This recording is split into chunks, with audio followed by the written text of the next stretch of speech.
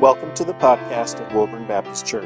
We hope that you enjoy listening to the sermons and other audio provided by us. Feel free to share what you find here, and we hope that it will be beneficial to you as you seek to know and follow Christ.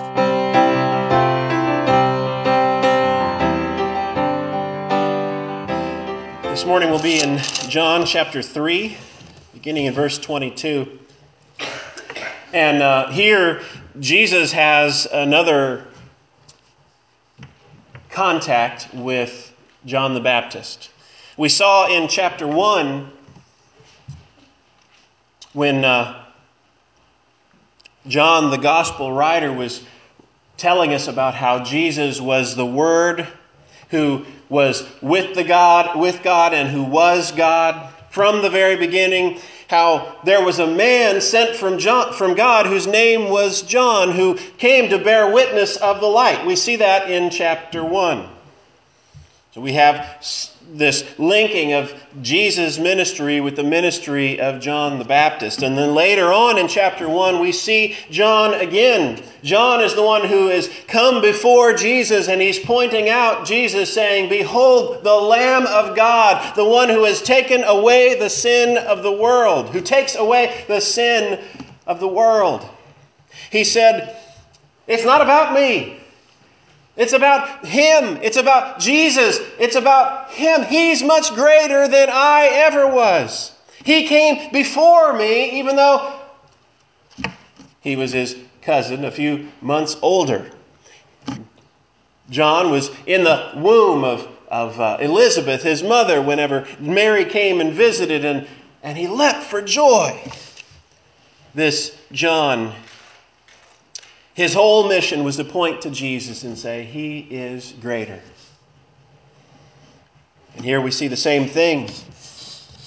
John here is confronted by some of his followers saying, people are following Jesus, and they're leaving you behind. These followers of John must have been more zealous for John than John was. John's answer was the same that we'd seen before. It's not about me. It's about Jesus. Let's look at what our text says. John chapter 3, beginning in verse 22. After this, Jesus and his disciples went to the Judean countryside, and he remained there with them and was baptizing. John was also baptizing at Enon near Salim, because the water was plentiful there. And people were coming and being baptized, for John had not yet been put in prison. Now a discussion arose between some of John's disciples and a Jew over purification. And they came to John and they said to him, "Rabbi, he who was with you across the Jordan, to whom you bore witness, look, he is baptizing and all are going to him." John answered, "A person cannot receive even one thing unless it is given to him from heaven. You yourselves bear me witness that I said, I am not the Christ, but I have been sent before him. The one who has the bride is the bridegroom. The friend of the bridegroom who stands and hears him rejoices greatly at the bridegroom's voice. Therefore this joy of mine is now complete. He must increase, but I must decrease. He who comes from above is above all. He who is of earth belongs to the earth and speaks in an earthly way. He who comes from heaven is above all. He bears witness to what he has seen and heard, and yet no one receives his testimony. Whoever receives his testimony sets his seal to this, that God is true. For he whom God has sent utters the words of God, for he gives the Spirit without measure. The Father loves the Son and has given all things into his hand. Whoever believes in the Son has eternal life. Whoever does not obey the Son shall not see life, but the wrath of God remains on him." Let's pray. Father, we thank you for your word. Lord, speak to us now. Give us ears to hear and eyes to see. Open our eyes. We want to see Jesus in all of his greatness and majesty. And Father, be with me, weak and frail sinner. Give me strength to preach your word. In Jesus' name, amen. We begin with the scene. Jesus, after his confrontation with Nicodemus, after he tells Nicodemus that he must be born again, after he tells Nicodemus these things that Nicodemus does not understand, he goes off into the Judean countryside. And it says he remained there for a while. He wasn't just passing through, but he remained out in the Judean countryside for a while, and he was baptizing there. We know from later, verse 2 of chapter 4, it tells us Jesus himself did not baptize, but only his disciples. From the same book, only just a few paragraphs later. So Jesus' ministry was baptizing there out in the wilderness, or out in the countryside. And John was also out baptizing. He was at Enon, near Salim, not far away, because water was plentiful there. I'll pause there just a little bit. We know John had been baptizing before. He was over by the Jordan River before, where he had run into Jesus. Now he was out at Enon near Salim because there was plentiful water there. I don't want to spend too much on this. This is more of an aside, but just a little bit of an explanation. Baptizing. What is baptizing? Dunking people up. Thank you, Josh. Dunking people under the water. Right. That is exactly right. The word in Greek is baptizo. So whenever it was translated into the English, they didn't actually translate it. They just took the Greek word and they Anglicized it. And what the word means is to dip, to plunge, to stick something under the water. That's one thing that we Baptists, in our view of baptism, have going for us. It's the meaning of the word. We don't sprinkle, we don't recognize sprinkling, because baptism, according to the word itself, is to dip, to plunge. And just a little bit in support of that, John was baptizing where he was because there was much water there. There was much water there. He needed a lot of water.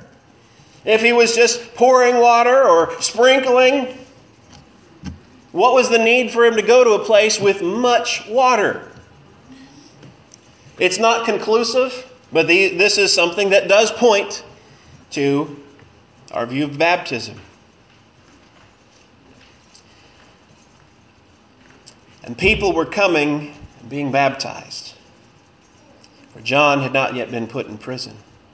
Now, that's the scene. Jesus is out in the countryside baptizing, and so is John. John is also out near this place baptizing, and John still has his followers, and one of his followers begins to have a discussion with this Jew about purification. Now, this purification, in Judaism, there were many different kinds of ritual washings. You see that whenever Jesus has conflicts with the Pharisees, where they had to wash their hands in a certain way before they could eat. And this is not so much about hygiene, but it was about holiness.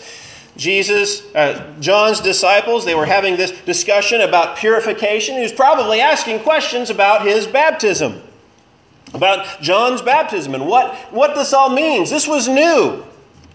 This was different than anything that you had in Judaism in the Old Testament. So this Jew and John's disciple were talking about this, and they came to John and they asked him this question. Actually, it wasn't a question. They're just pointing out something. They say, Rabbi, he who was with you across the Jordan, talking about Jesus, to whom you bore witness, look, he is baptizing, and all are going to him. And here's this question. John, what are you going to do about it? They're following him instead of you. What are you going to do about it? You're losing a following. John, he wasn't shaken. He wasn't surprised. He didn't tell him, well, we just need to try harder. No. John answered that was his point. That was the point of the whole thing.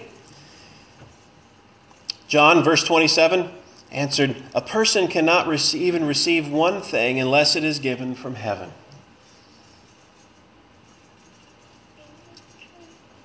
John was baptizing before Jesus came along, and he had many people coming to him out into the wilderness to be baptized, and that's because God was sending them there. God was the one who was bringing those people out there to be baptized. And now, things had changed. John's ministry had been successful, bringing lots of people, but now Jesus was on the scene. And all the people weren't going to John anymore, they were going to Jesus. John's recognition is, this is from heaven. This was God's plan. This was God's design. This was what God is blessing. It can be sometimes the tendency among us as Christians to become jealous when we see God at work in other places. We say, oh, God is blessing over that church over there. God is blessing at this ministry over here. God is blessing in all these other places, but why isn't he blessing here?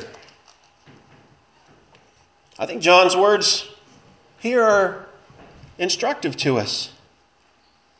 A person can't receive one thing unless it is given to him from heaven.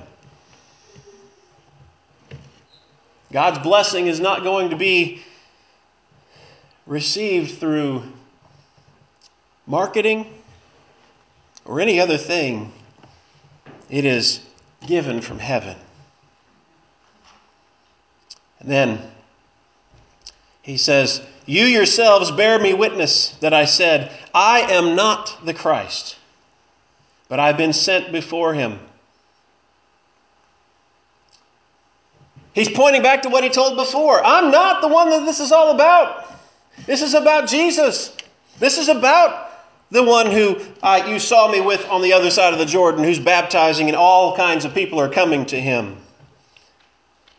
Verse 28, verse 29, the one who has the bridegroom, the one who has the bride is the bridegroom, and the friends of the bridegroom who stand hears him, rejoices greatly at the bridegroom's voice. He's talking here in the analogy. He's saying, you go to a wedding, and it's the friends of the bridegroom. When they see the bridegroom, they rejoice. It's not about the friends, is it? When you go to a wedding, it's not about the visitors who were there. It's about the couple, right? It would be rude to go to a wedding and expect everybody to look at you. The wedding day is about the couple. It's about the bride and the bridegroom. John here points this out. Says the friends of the bridegroom, they're not supposed to draw attention to themselves. They're supposed to draw attention to Jesus. Draw attention to the couple. And Jesus came for his bride, the church, for us. Friends of the bridegroom stands and hears him, rejoices greatly at the bridegroom's voice. Therefore, this joy of mine is now complete. This is what I came for, John says.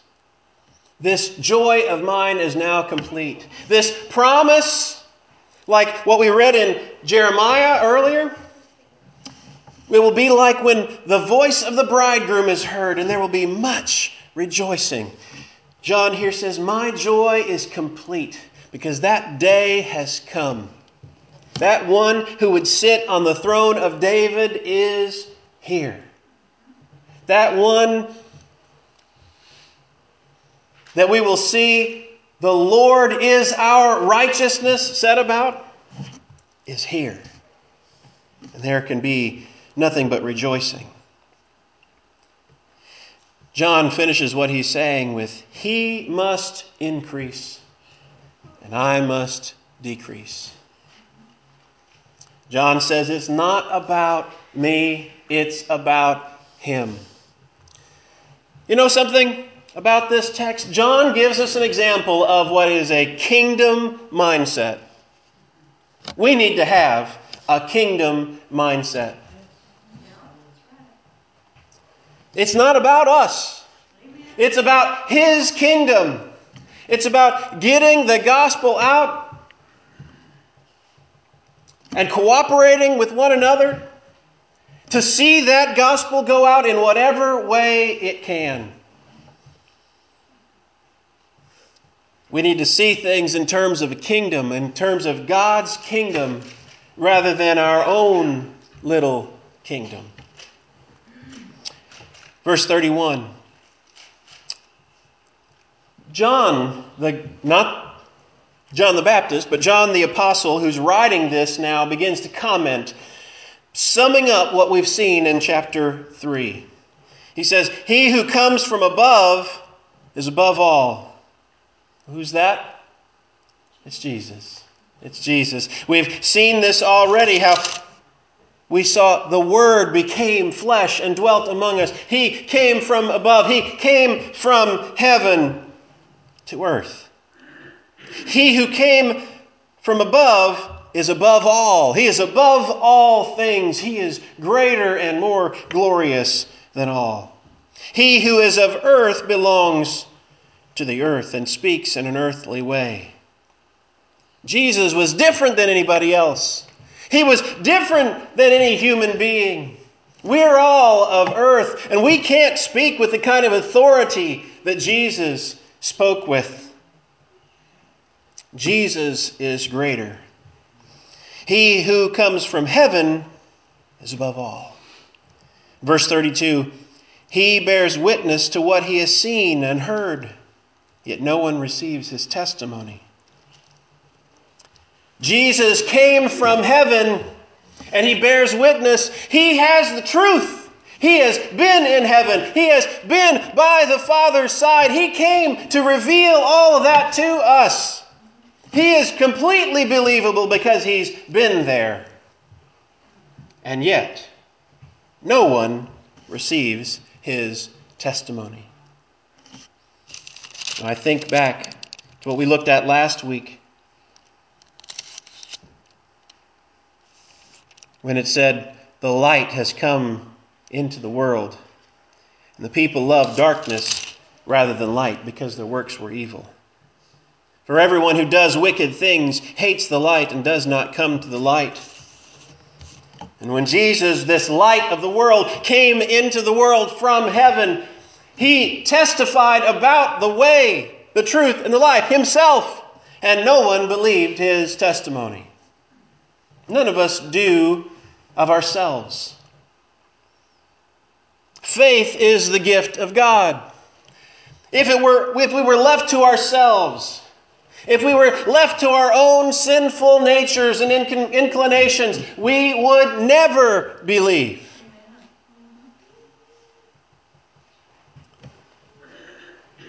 Nobody, in comparison to the whole world, nobody believed. And Jesus was taken to a cross and he was crucified and killed because people did not believe. Yet he rose again. Verse 33, we were just told no one receives his testimony, and then he turns around. Verse 33, whoever receives his testimony sets his seal to this, that God is true. Whenever he says no one receives his testimony. He then turns around and says, whoever receives his testimony. There's a paradox here. We in ourselves would never believe. But he sends the Holy Spirit. The foolishness of preaching and the Holy Spirit coming down. Our eyes are opened. As Jesus said to Nicodemus, the wind blows as it wishes. A man must be born again. One who is born again is the one who receives the testimony of Jesus. He sets his seal to this, that God is true. He testifies, God is true. He is faithful. He is doing what he promised. He sent a Messiah to save us. And just like Jeremiah says about this one, the Lord is our righteousness. What does that mean? The Lord is our righteousness. Means that we are not saved by our own righteousness. But the Lord is our righteousness. He is the one. We're just sinners. We throw ourselves on his mercy. And he gives us his righteousness. Whoever receives his testimony sets his seal to this, that God is true. For he whom God has sent utters the words of God, for he gives the Spirit without measure. He followed that up by saying he gives the Spirit without measure. There is no limit. There is no limit to his giving out the Spirit. First, he tells us no one will receive the testimony. Then he tells us those who do receive the testimony affirms God is true. And how do those do it? By believing, by being born again, by receiving the Spirit, who he gives without measure. Whoever believes. This is open to whoever believes. And verse 35. The Father loves the Son and has given all things into his hand. We often talk about God's love for us.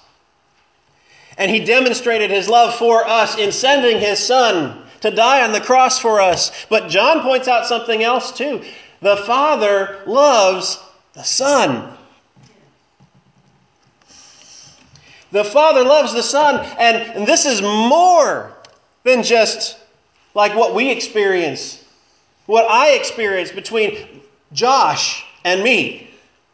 I love Josh. Right, Josh? I love Josh. He's been in my life now for 7 years, and I couldn't imagine living without him. I love you. I love you too. But the Father and the Son were a part of the Trinity from all eternity. The Father and the Son loved one another through all eternity past. There was no beginning to their relationship. There was no beginning. It was infinite in his love. And the Father loved the Son, and he gave everything into his hand. This is part of where the world is headed.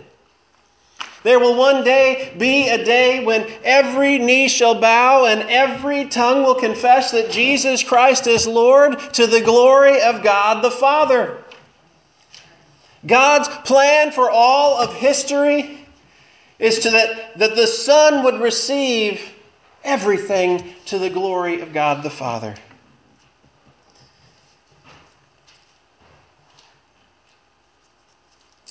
The Father loved the Son, and he sent his Son. And verse 36, John reminds us again of what we saw in verse 18. Whoever believes in the Son has eternal life. Whoever does not obey the Son shall not see life, but the wrath of God remains on him. We conclude our text again pointing to this decision. Do you believe on the Son? Do you believe on the Son? If you believe on the Son, you have eternal life. And notice that whoever believes in the Son has eternal life. Present tense. Has. He doesn't say will have. Has eternal life. Already possessing it. You believe in the Son, you already have eternal life. But whoever does not obey the Son, I think this is parallel with whoever believes in the Son. Whoever doesn't obey the Son is the one who doesn't believe.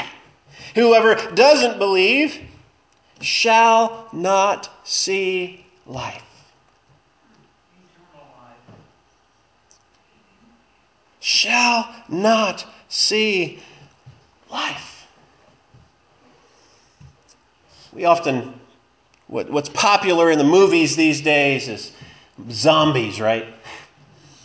You see zombie movies, you see the famous shows that are on television. People are watching Walking Dead. I'm not criticizing or anything like that, but that's just drawing attention to something that's in our culture. The lost around us may look like they're alive, but spiritually they're dead. Dead in their trespasses and sins. They don't know what life is. They don't know that they're dead. They're just walking around with no real life in them. The one who does not obey the Son, the one who does not believe, shall not see life. But the condition that they're in, those who don't believe, the wrath of God remains on him. God is slow to anger. His wrath is not just that he builds up so much and then just lashes out when he can't take it anymore. But his wrath is a part of his nature. He is perfectly just and perfectly holy, and in his justice and in his holiness, his wrath burns up anything that does not conform to his holy standard. The wrath of God remains on the one who does not believe. Verse 36, we're still looking at this decision. Whoever believes in the Son does not... Whoever believes in the Son has eternal life. The one who does not obey the Son shall not see life, but the wrath of God remains on him.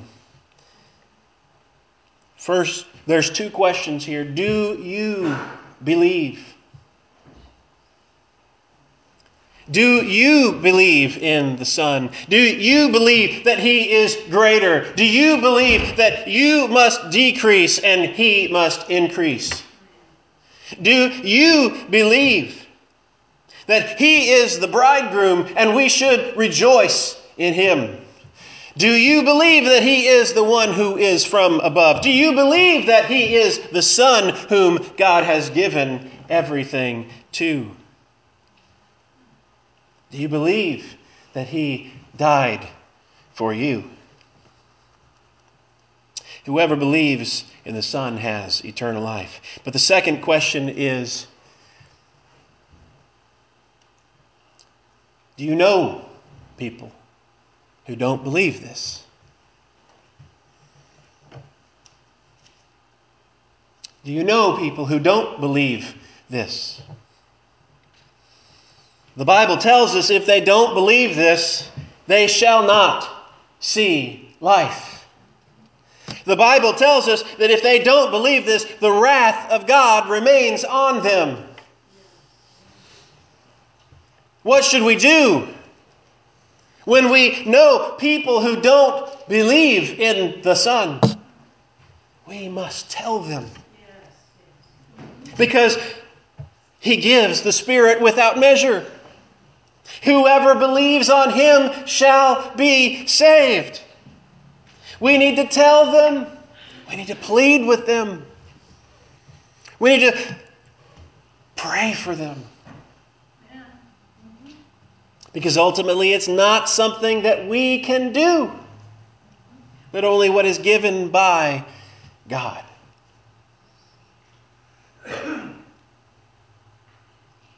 Our text leads us to this. First of all, do you believe? Do I believe? And next, what are we doing about those around us who don't believe?